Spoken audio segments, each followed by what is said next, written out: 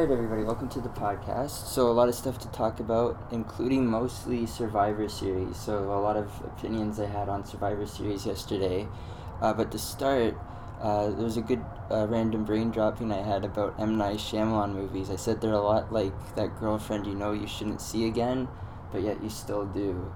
Sometimes you'll see a movie from him that you think is really good, and then you're excited to go see another one from him, and you find out, oh, this one's not quite as good. So he usually lets you down. So I thought that was a pretty good brain dropping to start the show. Then there was this. They actually have a term for the circular movement that plants do, specifically, as you can see from this GIF, climbing plants. It's called circumnutation, basically how it circles around as it grows. So I thought that was a pretty cool tweet from Quite Interesting. Then I was watching a podcast with Joe Rogan. He had Neil deGrasse Tyson on, and I wasn't aware of the fact that before he became a famous astrophysicist, he was actually a wrestler in high school. So that was pretty mind-blowing that I found out on Joe Rogan's podcast.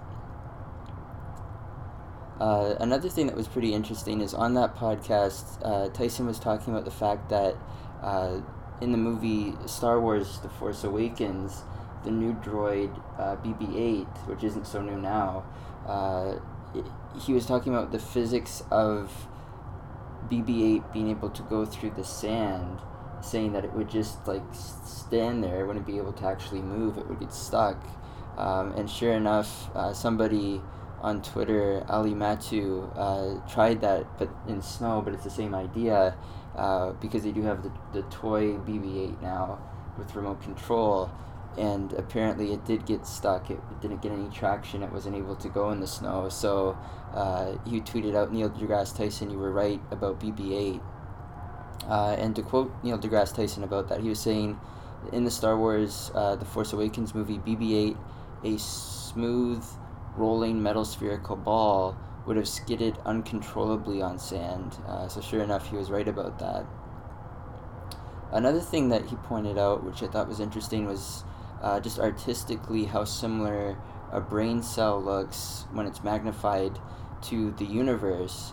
But he was saying that, it's only interesting artistically because it's completely different physics. The brain is more chemical, whereas the universe is quite different from that. But it is interesting just visually, artistically, when you're looking at it, how similar the brain and the universe look. The brain cell there on the left and the universe there on the right if you're watching us on YouTube. The other thing he said, which I thought was great, was he was saying the universe is under no obligation to make sense to you. So I thought that was a good quote from Neil deGrasse Tyson as well. But moving on to baseball, the Baltimore Orioles apparently are very interested in pitcher Lance Lynn, in addition to Alex Cobb, among free agent starting pitchers. So I'm not sure if they're interested in just one of those two or both of them, but clearly they want to try to improve their rotation. It's coming at an interesting time, considering the fact that you've got Boston on the rise, you've got the New York Yankees on the rise, you've got the Blue Jays, depending on what they do, probably on the decline. Tampa Bay is Tampa Bay. They're probably going to be in the cellar of the division again. But it's interesting that Baltimore would be so aggressive to get a starting pitcher like one of those two. John Morosi continued to say that Baltimore is believed to have slight preference for Alex Cobb because he has AL East experience pitching for the Tampa Bay Rays. That would make a lot of sense to me too. But moving on to NXT TakeOver in Houston. So lots of interesting things took place there. One of them was Andrade Cien Almas dropped the title after he won it. So he was on the entrance ramp after he won it, and he actually dropped it. And then he ended up going up on the announce table, and he held up the championship, except it was upside down. So I was thinking, that's a great start for somebody that you're trying to push, unless on purpose they want him to look clumsy, in which case that makes sense, which is possible. But I don't know. I saw online as soon as he won, like, not a lot of people were believing it. They don't think he's like a credible champion. Some people were saying that he's a worse champion than Jinder Mahal, which is funny because I actually like Jinder Mahal as being champion, and he might be after what happened on Survivor Series. We'll talk about that. But yeah, I don't really see what I see in Jinder Mahal and Almas. I think that honestly, if it wasn't for his manager Vega, I don't think that he would even be in that title hunt.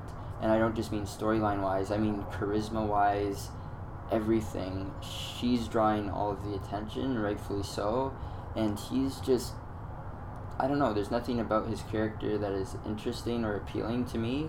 And I just find like his wrestling skills, they're okay, but they're not great. I also kind of felt like Drew McIntyre had a relatively weak match as well. There's rumors that he might be moving on to Raw or SmackDown after TakeOver, which is usually what happens when a champion loses for NXT, but I don't know, like I just kind of felt like they both had a bomb of a match, and I think Almas literally dropped the ball. He dropped the title on the entrance ramp. We'll see what happens. I don't want to judge it too early because, clearly as a champion they're going to develop him even further, but I honestly don't even know why they put him in that match. I think there's way more talented people in NXT that are deserving of that spot. One of them, Aleister Black. Honestly, like, I would love to see Aleister Black just get called up. I think he's that good, and I think he brings something new and unique that would help Raw or SmackDown. But, I think they're probably just going to try to build him up slowly. Probably he'll be one of the top contenders against Almas. You look at Undisputed Era and Adam Cole possibly being a contender, maybe Eric Young. Maybe they go out and they get James Storm. Maybe he becomes a contender. There's a lot of different directions that they could go with Almas as champion. But whatever direction they go, if it doesn't work out, I hope that it's just a short reign, maybe even as short as Drew McIntyre's, and that Aleister Black is the one that gets it from him. Because I would just love to see Aleister Black win the title and then very quickly move up to the main roster, because I really do think that he's got the most potential, probably since Shinsuke Nakamura, as far as somebody from NXT making it up to the main roster and doing well. So yeah, we'll see what happens with that. Then, of course, the big match for NXT that night was NXT War Games. There was a lot of stuff that disappointed me about the match. I felt like it was definitely sanitized by the WWE with the two rings having like a ramp in between them, which I thought was kind of silly, because that was one of the cool things about in WCW. It would just be like a gap in between the two rings. And I know they probably did that to avoid injury and for the wrestler's safety, but they were, in WCW, they were able to do some really cool things with that. If a wrestler got stuck in between, they would like put their boot down and try to like get them into that, gap, or they would try to like choke them out with their boot in between the two rings. They did a lot of stuff with that. I remember Sting in one of them, or maybe a few of them, would actually like leap over the ropes and go from one ring and land in the other, usually onto an opponent. I kind of feel like they may have sanitized it a little bit too much with the ramp, in addition to the fact that pinfalls were allowed, in addition to the fact that there was no roof. They did a lot to change the match, which to me, really, they could have just named it something else and said that this is something different. But obviously, brand recognition, name recognition, I understand why they did it. The other thing that I was disappointed in, and I think took away from the match, was back in the day in WCW, they would do it one at a time. So as opposed to having like one member from each team start the match and then all of a sudden their whole team gets put in, it was random and it was one at a time. And I thought that was a much better way to have this type of match, because it makes it more interesting. There's more question about what's actually going to happen. It makes it more random, and it gave random advantages for shorter periods of time, as opposed to all of a sudden like it being a 3-on-1 or 3-on-2 if they were able to work together. It was just kind of lame to me. I think if they had done it the right way, and again, like, there's really no excuse in my opinion, because if they did it one at a time, they're not on pay-per-view anymore. They're on their own network, so they could extend the time if they need it. They could make the other matches shorter to give themselves more time. I think they could have done more with that match if they just stuck to, what worked before. The only thing that saved the match, in my opinion, was when Sanity introduced weapons into the match. So they brought in the tables, they brought in the trash cans, the kendo sticks, the chairs, everything. That made the match a little bit more interesting and bearable, but I think they made too many changes to the initial idea, and from that perspective it was kind of disappointing. The reason why I really felt the random entrances would have been better is because then potentially what they could have done is had Roderick Strong enter dead last, so have him be like the last person that enters the match, and then you could potentially have him turn on the Authors of Pain and join the Undisputed Era as like a swerve. And the reason why I say that is because historically in that match, usually there is a swerve like that. If you think about Curt Hennig with the Four Horsemen in the NWO, he turned on the Four Horsemen and he became a member of the NWO. That would be very cool, because Roderick Strong obviously was given the opportunity to join the Undisputed Era. He turned it down, but it would have been interesting if he did all of that just to betray the Authors of Pain and join Undisputed Era anyways. I think that would have been a better thing to do, but they didn't do that. During that match, Mauro Ranallo was doing commentary, and there was a point in the match where Killian actually ate the key that locked the cage door, and he said Killian is the key for the team, and I was dying laughing. The other thing he said was when they brought in the tables, the table for 3 is now available on WWE Network, so I was dying laughing at his commentary, and I wish the WWE would give Mauro Ranallo more of a shot to do commentary for Raw, SmackDown, and the bigger pay-per-views, because he just brings an excitement, and he does such a better job than any other commentator, maybe other than Corey Graves, because Corey Graves I think is pretty good too, but definitely better than Cole, definitely better than Saxton, definitely better than Booker T, that goes without saying. Better than all of them really, except for maybe Corey Graves. So I would love to see Mauro Ranallo get an opportunity to do more of the bigger pay-per-views. I'd love to see Renee Young become a member of the announce team, but we'll see what happens with that. Billionaire Mindset tweeted out, don't compare your chapter 1 to someone else's chapter 20. I thought that it was a pretty good tweet. A lot of times you find yourself comparing yourself with others, and you got to remember that it's a totally different life. They're going through something totally different, things like that. So it might be easy to compare yourself, but you're not really helping yourself by doing that. You got to remember that it's apples and oranges. It's totally different. Then there was a good joke. I was saying, remember when the Toronto Maple Leafs were icing so much that they could open a bakery? They've come a long way. They ended up on Saturday night, Hockey Night in Canada, beating Montreal, I believe 6-0. And it was the first game Auston Matthews came back with his injury, and he had at least 2 goals, I believe at least an assist as well. And the Maple Leafs have won, I believe, 6 straight now. So all of a sudden they continue to do really well. Obviously they're in a rough division. You would think if you won 6 straight that you would automatically be the best team in that division, but you're looking at a team like Tampa Bay.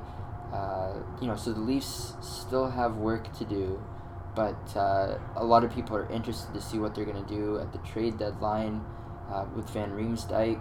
My opinion, I think they should keep Van Riemsdyk at least for the playoffs this year. I know that means that they would lose him for nothing, but I don't know if you can get a top 2 defenseman, or top pairing defenseman for just James Van Riemsdyk.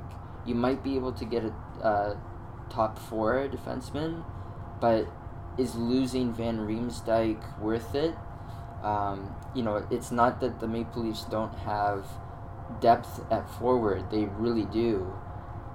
The issue, I think, for the Maple Leafs would be you lose the size of Van Riemsdyk and the fact that he's really so good right in front of the net. He's a true power forward. He uses that size to his advantage, and he's a fast skater on top of it.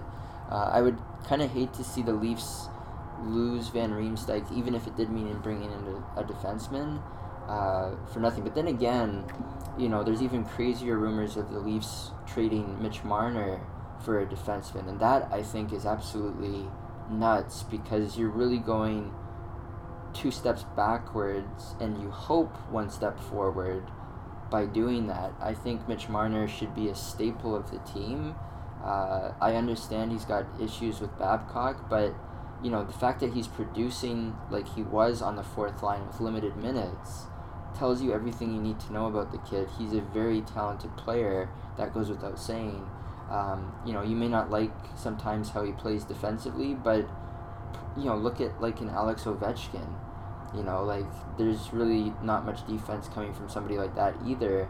You have to kind of look at the good and the bad with players like that, but you've also got to realize talent like that doesn't come around that often, and by trading away somebody like Mitch Marner, you're probably making the other team a hell of a lot better than you're making your own team. You're probably getting worse by trading Mitch Marner, even if you get a better defenseman, in my opinion.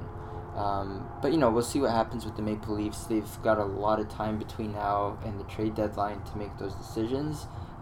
They've got to make their decision up about Lou Lamoriello as general manager if they're going to extend him.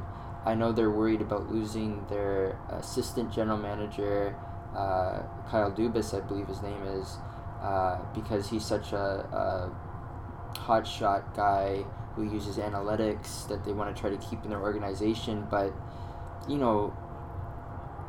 I don't see why they wouldn't be able to retain Lou Lamoriello. Lou Lamoriello comes in with a lot of experience, a lot of winning experience, Stanley Cups. He knows how to win.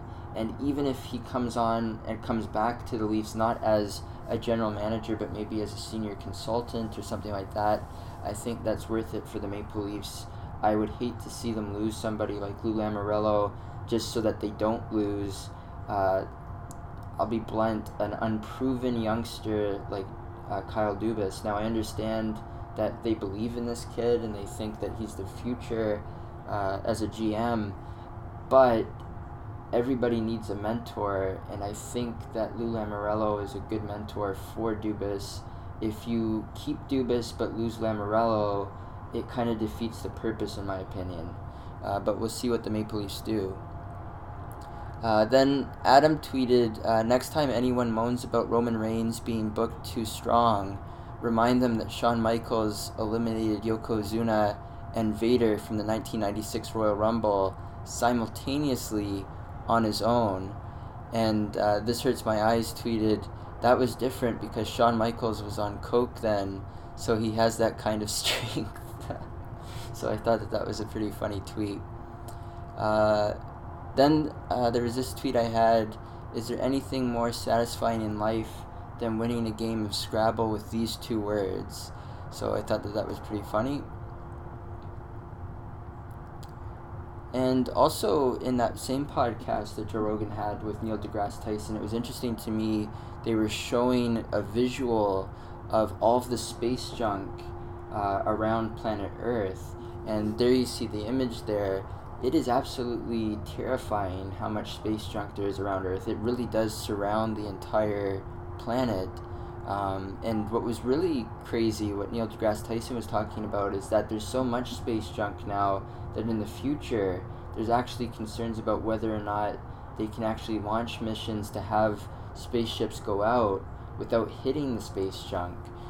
So that's how crazy it's gotten with all of the satellites and all of the crazy shit that's out there.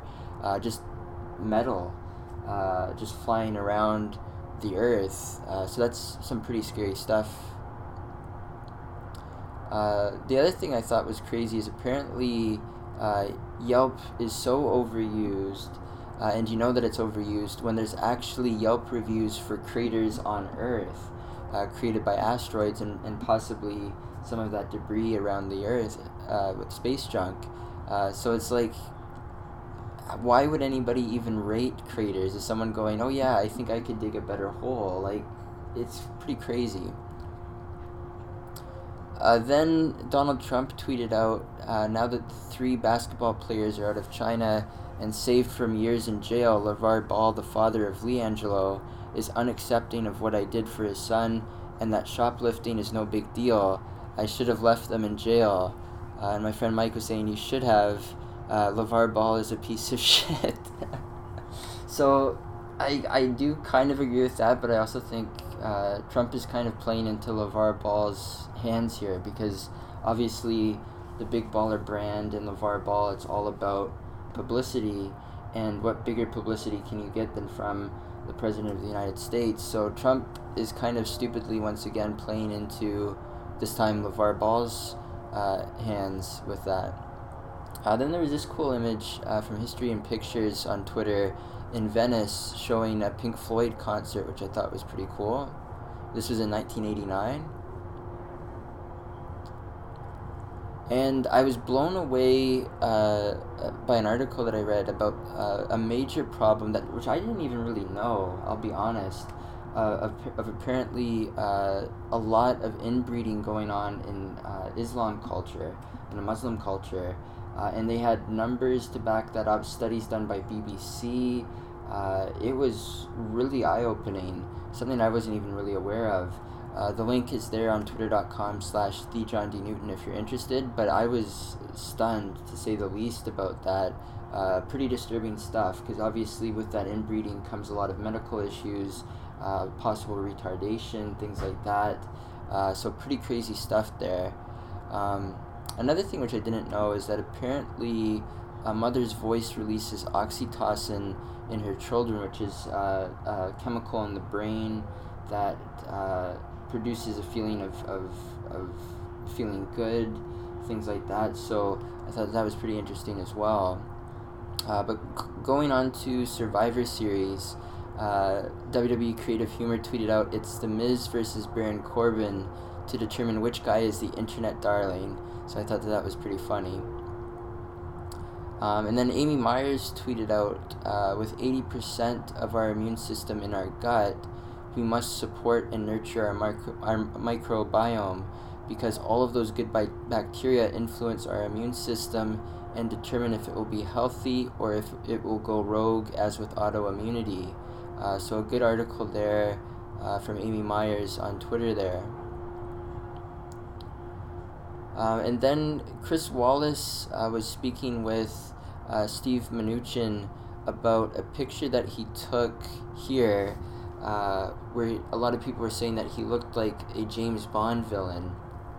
And he said that he takes that as a compliment. I don't know what to say. Like, it's somebody that Trump's appointed, so that, I guess, pretty much speaks for itself. Then I've got to say, out of everything that happened in Survivor Series, the one thing that happened that I thought was unbelievable, and I really do feel like, especially now after watching the entire show, that they stole the show and they owned the show right from the very beginning. It was The Shield versus New Day. They absolutely stole the show. It was without question an instant classic, and they should be proud of what they did. All 6 men, they put on probably one of the best matches I've seen this year, and that's not an exaggeration. Like, I really thought that was an unbelievable matchup. Also talking about Survivor Series, I thought it was funny when Curtis Axel was wearing that neck brace. I think he had the Raw red shirt wrapped around it, but it made him look a lot like Joel Gertner from ECW. And sure enough, WWE Creative Humor almost right after tweeted the quintessential stud muffin Curtis Axel, because that's obviously Gertner's old nickname. Then Twitter Moments tweeted out, an Aussie radio station asked the Prime Minister Malcolm Turnbull, I should say, to name his favorite AC/DC tune. It didn't go very well. So I said, so he was thunderstruck. Michael Cole said in the Survivor Series pay-per-view at one point, people do have friends, and WWE Creative Humor made fun of him, said by Michael Cole, who has no friends. I was saying it's like Baron Corbin always has a good idea for a promo, but then he fucks it up. So he beat The Miz, and he had a great idea for a promo. He was standing over The Miz, and he put his hand up, and he says, when my hand goes up, your mouth went, instead of saying shut, which is The Miz's catchphrase, he said closed. So again, like, he had a great idea for a promo, but once again, he fucked it up. And I think that's why the WWE hasn't been giving Corbin that major push that everybody's been looking for from him. He cashed in the Money in the Bank briefcase. He didn't win. He's lost a lot of matches. Somehow he became the U.S. champion along the way. Beating The Miz, I think, is huge. I think it's a mistake. I would have loved to have seen The Miz win the match, but I'm not too disappointed in that. I like, when they build up young wrestlers as well. But, this was like a golden opportunity for Corbin to cut like a brilliant promo, and he fucked it up once again. So I thought that was pretty disappointing. WWE Creative Humor tweeted out, so we're one step away from revealing that Baron Corbin is the father of Maurice's baby, aren't we? And I was responding saying, Rene Dupree will make a comeback claiming it's his baby, Adam Cole will say it's his baby, and Maury Povich will be needed to decide. Then, during Survivor Series, they had a commercial with Bayley and a guy named Steven. Steven was looking to get a ring. I forget the name of the store I think it's KB Jewelers or something. I can't remember. The People's Jewelers, something. He was looking for a ring for his fiancée to propose, and WWE Creative Humor tweeted out, hopefully Steven doesn't propose to his fiancée during a Paul Heyman promo after what happened on Monday Night Raw, so I thought that was pretty funny. Then I was saying Sheamus is so white, he's putting sunblock on his fucking hair tips at Survivor Series, because he had his hair spiked as he usually does, but then he had like this white coloring on his mohawk. And then I took it one step further. I said Sheamus just took the There's Something About Mary look to a whole nother level. Then Billionaire Mindset tweeted out, you weren't born to just pay bills and die, so I thought that was a good tweet.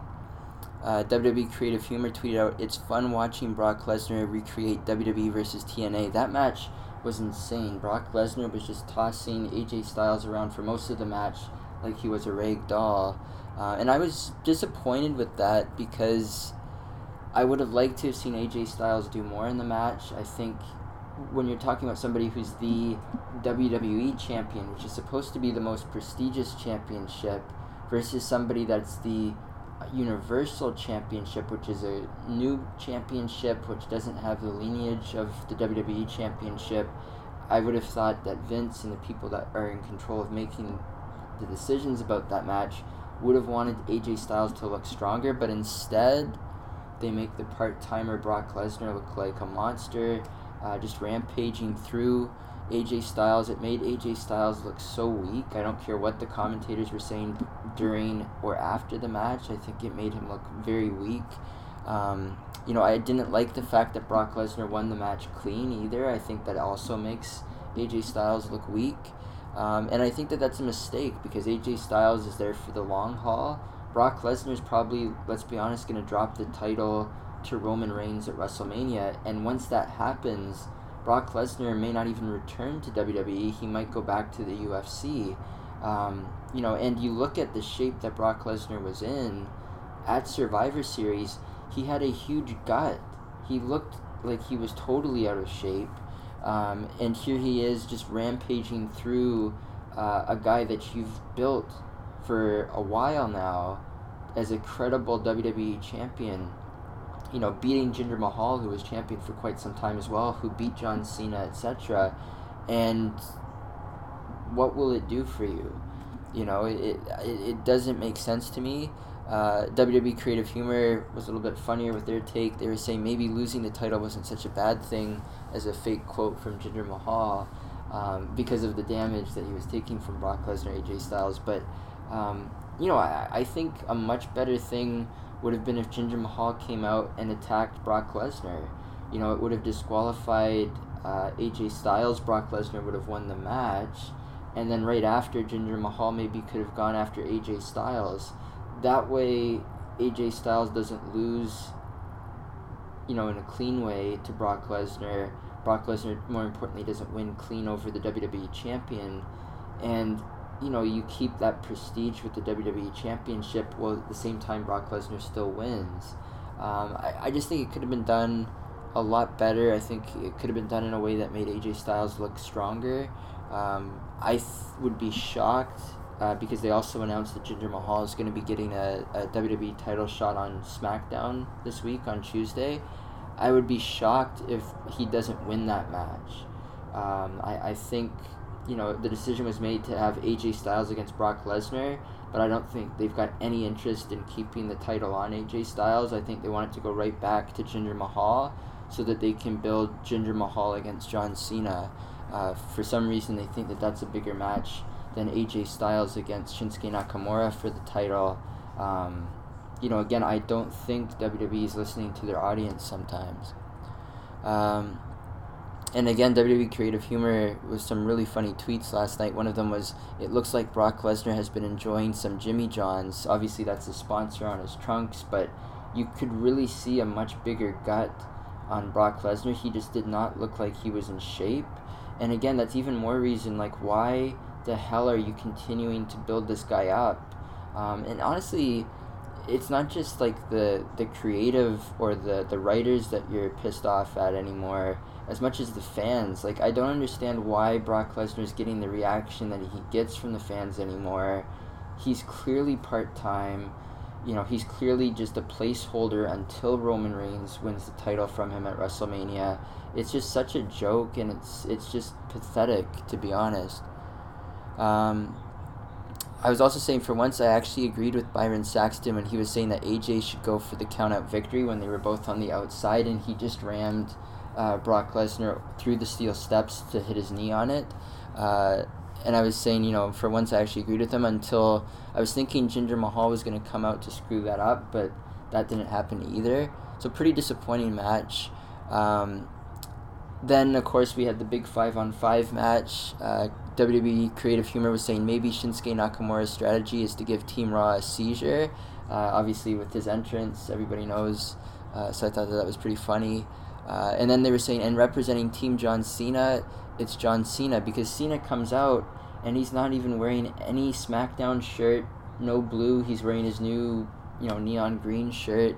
It was ridiculous. And then there was a point in the match where he kept blowing his fingers like he was the character Ben Affleck played in The Accountant, which I thought was pretty... honestly, I didn't get it. Then WWE Creative Humor was saying if Finn Balor had his demon makeup on, he would have kicked out of that RKO from Randy Orton. Then, ultimately the match came down to Kurt Angle, Triple H, Braun Strowman against Shane McMahon. So I was saying maybe Shane will take in Hulk Hogan or the Macho Man, who were fans in the front of the crowd. So I thought that would be pretty funny. Then Triple H turned on Kurt Angle, and I was thinking, maybe Triple H just wants to get Kurt Angle fired. But then he ended up winning the match himself, hitting the pedigree on Shane McMahon. And WWE Creative Humor tweeted, because no matter what, Triple H wins. Is this your first time watching wrestling? So I thought that was pretty good. I just added, as Vince would say, what a maneuver for Survivor Series. UberFacts tweeted out something I didn't know. The sum of all the numbers on a roulette wheel is 666, which is pretty creepy. Robert Swick tweeted crazy images here of the Georgia Dome being demolished. It's crazy to me because the Georgia Dome is not that old, and it's actually a better facility than a lot of modern facilities. But for whatever reason, Atlanta has the type of economy where they can do that. Obviously, the Falcons play in their new stadium now. Atlanta also has the Phillips Arena. So, the Georgia Dome had a lot of history, Super Bowls. The Atlanta Falcons, a lot of great wrestling events went there. One of the biggest ones I'll never forget was Monday Nitro, where they had Hollywood Hogan defend the title against Goldberg. That was the first time Goldberg became the world champion. So a lot of big memories there in the Georgia Dome, but they did demolish it earlier. Then there was this clip from Alan Cheapshot, which we'll end the show with, and it's Daniel Bryan against Samoa Joe doing a West Side Story imitation as they're circling each other, and they're doing snaps as they're doing it. Unfortunately, though, that clip doesn't appear to want to play, so you can check it out, twitter.com/thejohndnewton. Thanks, guys, for watching. Thanks for listening. If you're listening on iTunes, TuneIn, or Stitcher, definitely if you're watching on YouTube, make sure that you subscribe. Oh, there we go. The video's playing. Perfect. And we will see you guys on the next episode of the podcast.